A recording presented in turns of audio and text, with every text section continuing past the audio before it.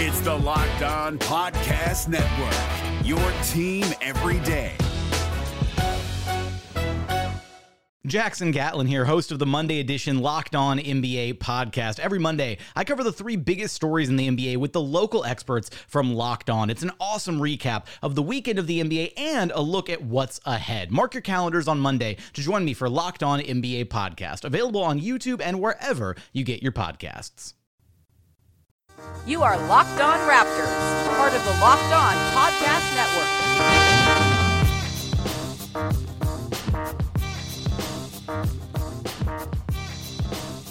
Network. Hey, how's it going? Welcome to episode number 221 of Locked On Raptors for Monday, November 6th. I'm your host, Sean Woodley, RaptorsHQ.com and LockedOnRaptors.com. You can find me on Twitter at WoodleySean, and the show is on Twitter as well. Locked On Raptors, you can find links to every single episode. Of course, Locked On Raptors is part of the Locked On Podcast Network as well. You can find team-specific shows for all 30 NBA teams. Just check out the Locked On NBA iTunes channel to find those shows and find hosts that you like and teams that you're interested in. Tons and tons of content for you to absorb. And also make sure to check out the FanRagSports.com network of Locked On NBA blogs. There's a blog for all 30 podcasts for each NBA team. Same goes for all 32 NFL teams. Make sure you're doing it. There's lots of great stuff for you to check out. Please find our show, Locked On Raptors, on iTunes. Leave a rating, leave a review. It takes no time at all. It's the easiest thing you can do to help out the show, and I very much appreciate it. It helps to inform my decisions in terms of what I want to cover with the show. It helps me must become more visible, number one, as well. So please do that. It's very helpful, and I appreciate it very much. All right, on today's show, the Raptors had a pretty rough loss last night against the Washington Wizards. This game I had to watch mostly this morning because I caught the last 6 minutes or so, which was brutal on its own. But I was coming home from the TFC game, which was also terrible. The TFC made it through to the next round, but still just a god-awful game. And it was kind of a lot of the same for the Raptors. It was just not the best performance coming back from the road trip. You would have hoped that without John Wall playing for the Wizards, that this would have been a bit of an easier test, a bit of a lighter landing back in Toronto, because usually the first game after a road trip is tough. It's hard to get back, get your sea legs under you, and hopefully, you would have thought without John Wall playing that it would have been a bit easier, but no. Bradley Beal was incredible. We'll get to Bradley Beal, I suppose, in a bit, but overall, just a bad game for the Raptors. Kyle Lowry got ejected in the second quarter for, I'm not really sure what. He had a little back and forth with the ref, a very young ref. I can't remember the name of the guy, something DeRosa, I think. And yeah, it was a pretty quick skirmish, and then Lowry was tossed. And I don't know, it didn't seem like he was saying much from lip reading. It looked like he said stuff that people say all the time in the NBA. So I'm not exactly sure why he was ejected. Maybe there was something he said, before, and maybe there's a warning issued or something like that we didn't catch on cameras. But yeah, very strange ejection. Dwayne Casey wasn't too happy about it. Said he's hurt way worse before, and guys not getting ejected. So yeah, it was pretty bizarre. He also kind of called out the ref for persisting with Lowry. Talking about the young ref and maybe just not carrying on with him and just walk away instead of getting back in his face and then tossing him. So very strange. Lowry wasn't playing very well up to that point anyway. He was 0-4, missed some shots that I thought really are shots that he would normally hit, just a couple layups and things like that he got. The way he got the shots was nice. He, kind of whether burst by guys or, create his own shot in space, and it was nice, but it didn't end up with any results. Just 2 points for him, 1 assist, 1 rebound, 0-4 shooting at a -16. And I guess that kind of ties into the biggest issue for this game, and that was the start. The Raptors were just dead to begin the game. Got outscored 18-6 in the first, just under 6 minutes. That was with the starters on the floor, Serge Ibaka, Jonas Valanciunas, who I wrote about today, and we'll get into why I wrote about them today. But just a brutal start for the Raptors. Just no flow offensively, and then defensively, just no ability to stop Bradley Beal. Beal, he reminded me a lot. I don't know if you remember the game where the Raptors played against the Bulls, I think a couple seasons ago. It might have been last year, actually. I can't really remember when it happened, but the Raptors played the Bulls. It was during the streak where they hadn't beaten the Bulls in forever, and they had a lead going into the fourth quarter of 10 points or something like that. And then Jimmy Butler started playing point guard in the fourth quarter and completely ripped apart the Raptors and ended up turning it into a win. I think it was an overtime win in Chicago. And Beal kind of did the same thing last night. He didn't have the assist numbers that I think Butler probably had in that game, but he ran pick and roll really effectively. He had 38 points, a lot of pull-ups and stuff. One pull-up in the fourth quarter where Jonas Valanciunas was caught just like napping in the middle of the paint when he was supposed to come up and hedge, and just a very brutal and very reminiscent of last year's games, like against like the Warriors, for example, when Valanciunas just got ripped apart. Beal was incredible, 38 points on 26 shots, 4 of 6 from deep. He was awesome. And he really reminded me of that Butler game. And, I guess with a performance like that, the Wizards needed it, and they got it. And then Otto Porter was really good as well, 19 points, 8 of 13. Otto Porter, man, he's gotten really good. And Kelly Oubre Jr., he only was 2 of 5 from 3. It felt like his threes came at really sort of inopportune times for the Raptors, though. He's really good as well. So the Raptors had a lot of issues with that starting 5 that they threw out there, with Kelly Oubre, with Markieff Morris playing 4, Oubre playing 4 as well at times coming off the bench, and it just didn't work. The Raptors had no answer for it. Markieff Morris just completely cooked Jonas Valanciunas and Serge Ibaka at times, and that was kind of the story of the first quarter, in that Valanciunas and Ibaka just weren't equipped defensively to stop what the Wizards were doing, and there was a play, I think like 4 minutes in, something like that. I clipped it. I tweeted it out today, actually, too, if you want to find the video of it, just like a slow motion video. There's a play where Beal is bringing the ball up the court. He's just up at the top of the key, and Valanciunas is attached to Gortat. Gortat goes up to like set a screen, and Valanciunas loses him just in an instant. He goes like around the sort of, like Ibaka and Morris were kind of conjoined sort of at the edge of the free throw line, and Valanciunas for some reason decided to go around those two instead of sticking to Gortat. It's not like Morris set a screen or anything. It looked like he was maybe thinking about setting a screen, but he never had to because Valanciunas just went all the way around him. And by the time Gortat got the ball at the top of the key, it wasn't even like they were running any action. They could have done sort of like a give and go thing, I guess, with Bradley Beal. They ran that a couple times last night. But instead of that, like there was just like a wide open lane to the basket for Gortat. So he had to go, and he just went up, and DeRozan fouled him at the end. So he missed the shot, but he made the free throws. And I don't know where Valanciunas was. The picture of it is just insane. And it kind of spoke to everything that front court has issues with. They're just not a good defensive pairing. Valanciunas is such a hurdle to have to overcome for Ibaka to, make up for his defensive issues. And Ibaka's not very quick either, and he got blown by Markieff Morris last night. I'm probably going to call him Marcus Morris a million times for some reason.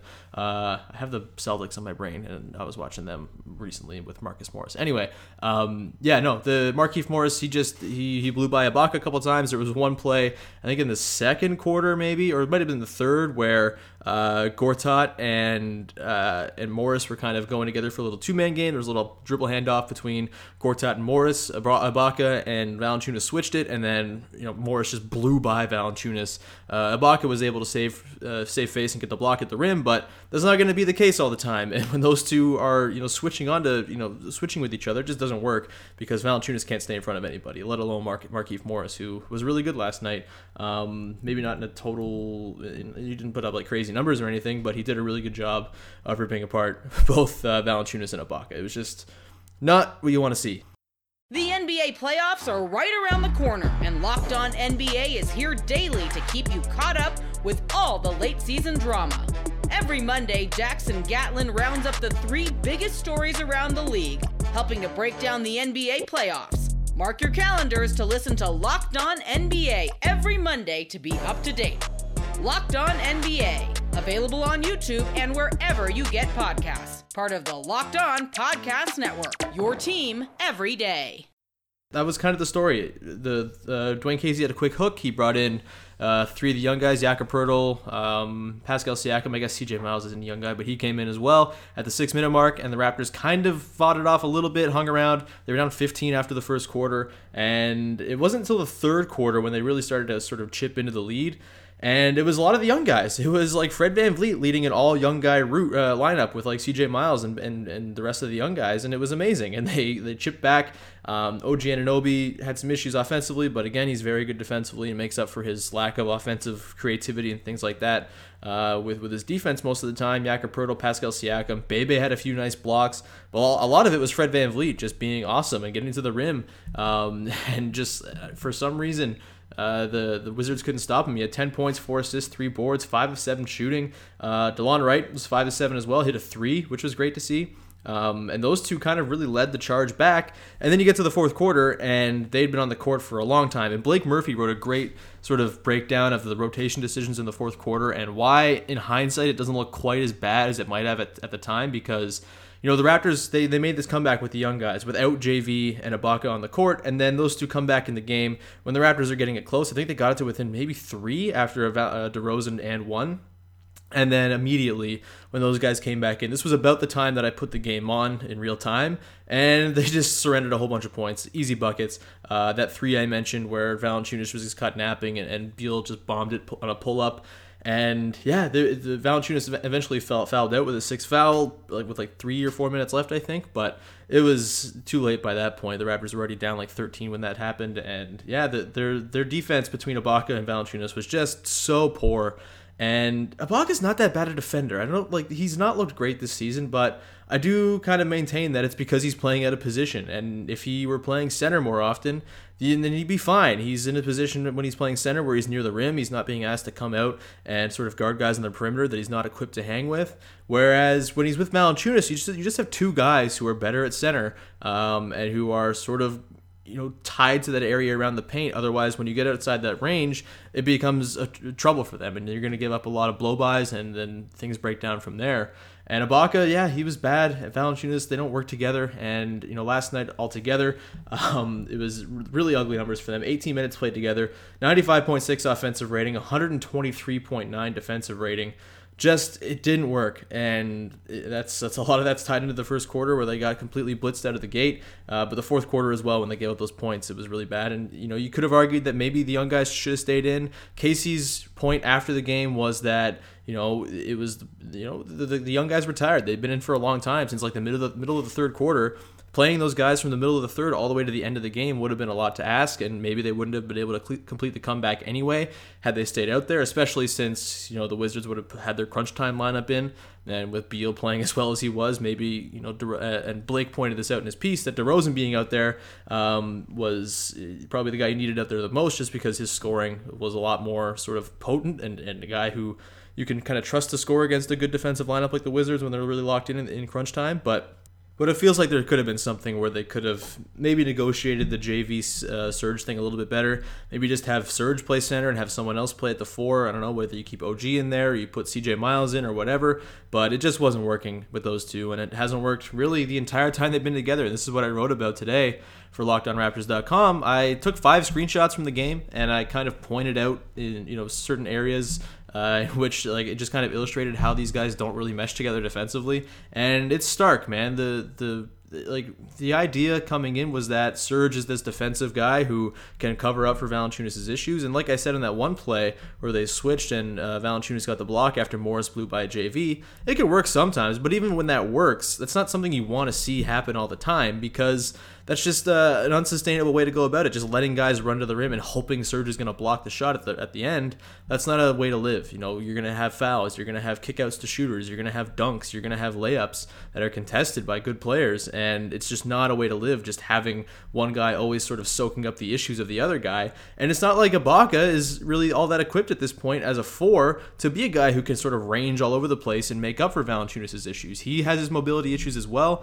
Some nights he looks more explosive than others, but he's better as a center because his lateral quickness isn't great. And I don't know if it ever really has been. I think maybe that's been more of a sort of thing you build up in your mind than it's actually been. But the last couple seasons, Ibaka's been playing with dudes like Valanciunas, like Nick Vucevic and Enes Kanter in Oklahoma City, where he's being placed in positions where he's not playing at his best position, and he's being asked to cover for these guys, and he might just not be equipped to do it. Like a guy like Siakam is probably much more equipped to sort of be that safety who can play at the power forward spot and make up for the center's defensive issues, just because he's more athletic and can cover more ground. Ibaka can't cover that ground right now, and while in theory it's like a nice idea to have him play next to Valanciunas and make up for his defensive issues while being a nice spacing option as well, it just doesn't work in practice on defense, at least. And on offense, they're fine. I don't have an issue with them offensively, but on defense, it doesn't mesh very well, and it leads to a lot of really bad stretches like we saw at the start of the first quarter and in the fourth quarter in crunch time as well.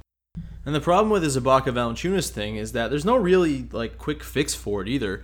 you're kind of stuck. They make $40 million between the two of them, and they're good players who deserve that money for the most part, I think. Like Ibaka, maybe he's slightly overpaid on an annual value for his $21 million or whatever it is for what he does, but for a 3-year deal, I think you pay Serge Ibaka that. It's totally fine. Valanciunas is still not like an albatross contract. These guys have utility, and they've been good at times this season and have been good for the Raptors, and like they're useful players who you want to have on the team. But playing them together is just kind of untenable. But I don't really see a way in which the Raptors aren't going to play them together, at least to start games, because of the ego thing and the fact that managing a season over the course of a year, it's really hard.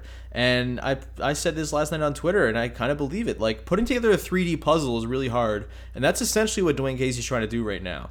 He's got a lot of different pieces to work with. He's got a lot of different skill sets he's trying to blend, and he's got egos to maintain. I mean, the Raptors have a few really highly paid players. Valanciunas and Ibaka are among them, and having one guy like go to the bench or have a depressed role, you have the potential there of kind of getting rid of one problem by changing up the lineup composition, but then creating another one that could, hurt your chemistry or things like that if someone sulks or if someone's unhappy with their role, or even just like say Valanciunas goes to the bench. There's no saying that works either, because Valanciunas is not the kind of guy who would go well, you would think, with the second unit that likes to run and play fast defense and switch a whole bunch and shoot a bunch of threes. Like, Valanciunas doesn't do that. So it's hard to find the best fit for Valanciunas, and Ibaka you want to have starting as well. I just think it's going to be kind of a thing where the Raptors have to compromise a little bit and maybe sort of accept a bit of a setback from game to game throughout the season, and then in the playoffs they'll have to really sort of pare down the rotation, and maybe Valanciunas plays like very little. Ibaka is a better center at this point, and you have to have him playing center when it matters most. As we saw last year, him and PJ Tucker were fantastic as a 4-5 pairing in crunch time, and I think it would work again if you put Ibaka with a Siakam or even like a Jakob Poeltl, as we've talked about, how they could kind of work as sort of an inverse of a 4-5 on offense and defense respectively, and then even like OG Anunoby or CJ Miles. Like, I feel like that would work a little bit better than what Serge and Jonas does, especially in crunch time or against smaller lineups or against lineups in the playoffs where guys are just going to leave Valanciunas to get a bunch of twos and get passes on the short roll, because that's the way to shut down what the other things that are really good about the Raptors offense. The NBA playoffs are right around the corner, and Locked On NBA is here daily to keep you caught up with all the late season drama.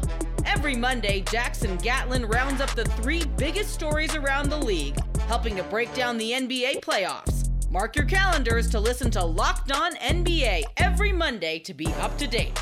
Locked On NBA, available on YouTube and wherever you get podcasts. Part of the Locked On Podcast Network, your team every day. Maybe throughout the regular season, we're going to have games like that game against the Wizards where we watch and it's ugly and it makes you want to pull your hair out because those two don't fit together. And I think it's on Casey to find, a little bit more of a balance and a little bit more of a better idea of how to use those two guys, especially in fourth quarters. Maybe it's just going back to the whole thing where you don't use Jonas in the fourth quarter. I mean, if there's a matchup that calls for it, like an Andre Drummond or a DeAndre Jordan or someone like that, where Valanciunas usually thrives, then yeah, sure, put him in. That's fine. But against most teams, like the Wizards in particular, Valanciunas always seems to get punked by Marcin Gortat, and then Markieff Morris or Kelly Oubre or Otto Porter, whoever's playing the 4 for the Wizards, they're not going to be a good matchup for Serge Ibaka. He's not quick enough to stick with those guys. There was a play last night. It was a transition play, so maybe it wasn't all Serge's fault, but it comes down and Oubre's in the corner, and everyone's kind of looking for their guy. And Ibaka, because you have 2 slow centers on the floor, you're that much less likely to be able to catch up to a guy like Oubre and get out to him. And you can see the closeout for Ibaka just wasn't there. He was so far away when Oubre got the ball. And again, transition, it's hard to say, but I think it kind of illustrates that having 2 slow centers on the court doesn't really work against a team like the Wizards. The Wizards are an incredibly tough matchup for the Raptors if you're going to have those 2 big guys on the court. Maybe a little less tough if you go small and kind of try to match what they do in terms of their style. So yeah, I think it's on Casey to try to figure out what his best lineups are for fourth quarters. And maybe you get back to the thing where the starting lineup just tries to break even. There will be nights where it's not great, but you hope that you have other lineups that can kind of bring you back. That's not the best way to live, but this Raptors team is good enough that you're going to win a bunch of games in the regular season anyway. Even if they have these weird lineup quirks where some things don't work perfectly, I think they will still be good enough where they're going to win a bunch of games and be a playoff team, and maybe their seeding will be affected a little bit if they can't really maximize the rotation and maximize their lineups. But they have enough guys who are playing well right now that I think, Dwayne Casey's got to try to fidget with things and see what works and just try to avoid Serge and Jonas together in important situations as much as possible. Limit those guys to try to get them to 10 minutes a game where they play together, something like that. Try to minimize the damage, because 18 minutes of those two last night was way too much, and usually 10 minutes is probably going to be too much, but this is not an ideal world we live in. There are 2 front court spots, 96 minutes to fill, and there are a lot of guys who are deserving of those minutes, and a lot of them skew towards one of the positions more than the other. There's a lot of guys who can play center on this team, fewer who can play power forward reliably, but if you factor in OG and CJ Miles, maybe there's more guys who play the 4. It's just there's a lot of minutes and a lot of guys, not a lot of minutes and a lot of guys to try to fit in there. So it's not easy by any means, and we're still so early in this process, and the Raptors are proving to have more reliable good players than I think we would have expected that they would. There's 12 guys right now who deserve minutes, and that's really hard for a coach to maintain a steady rotation and to have any sort of consistency or continuity. And we know how much that's valued by Dwayne Casey as well. So you can see he's struggling with it, and it's going to take some time to sort out, and there will be nights like last night against the Wizards where it just doesn't come together, and the wrong substitution is made at the wrong time, and that leads to a run for the Wizards. The run might have been coming anyway, who knows, but obviously the Valanciunas Serge Ibaka partnership did not help that at all in the fourth quarter yesterday. So that's pretty much all I got for this game. That's the big takeaway, the issue with the rotation and just having too many good guys. Eric Koreen wrote today as well for The Athletic. Make sure you check that out, talking about how the depth can be a detriment on a game-to-game basis, just because it's really hard to get all these guys minutes and to kind of ride the hot hand when there's so many hot hands to ride, and some of the guys who maybe are being paid to be the guys that you ride late aren't really deserving of the minutes just yet, so you get into the whole ego thing and balancing all that as well. So make sure you check out Eric's piece, make sure you check out Blake's piece as well on Raptors Republic.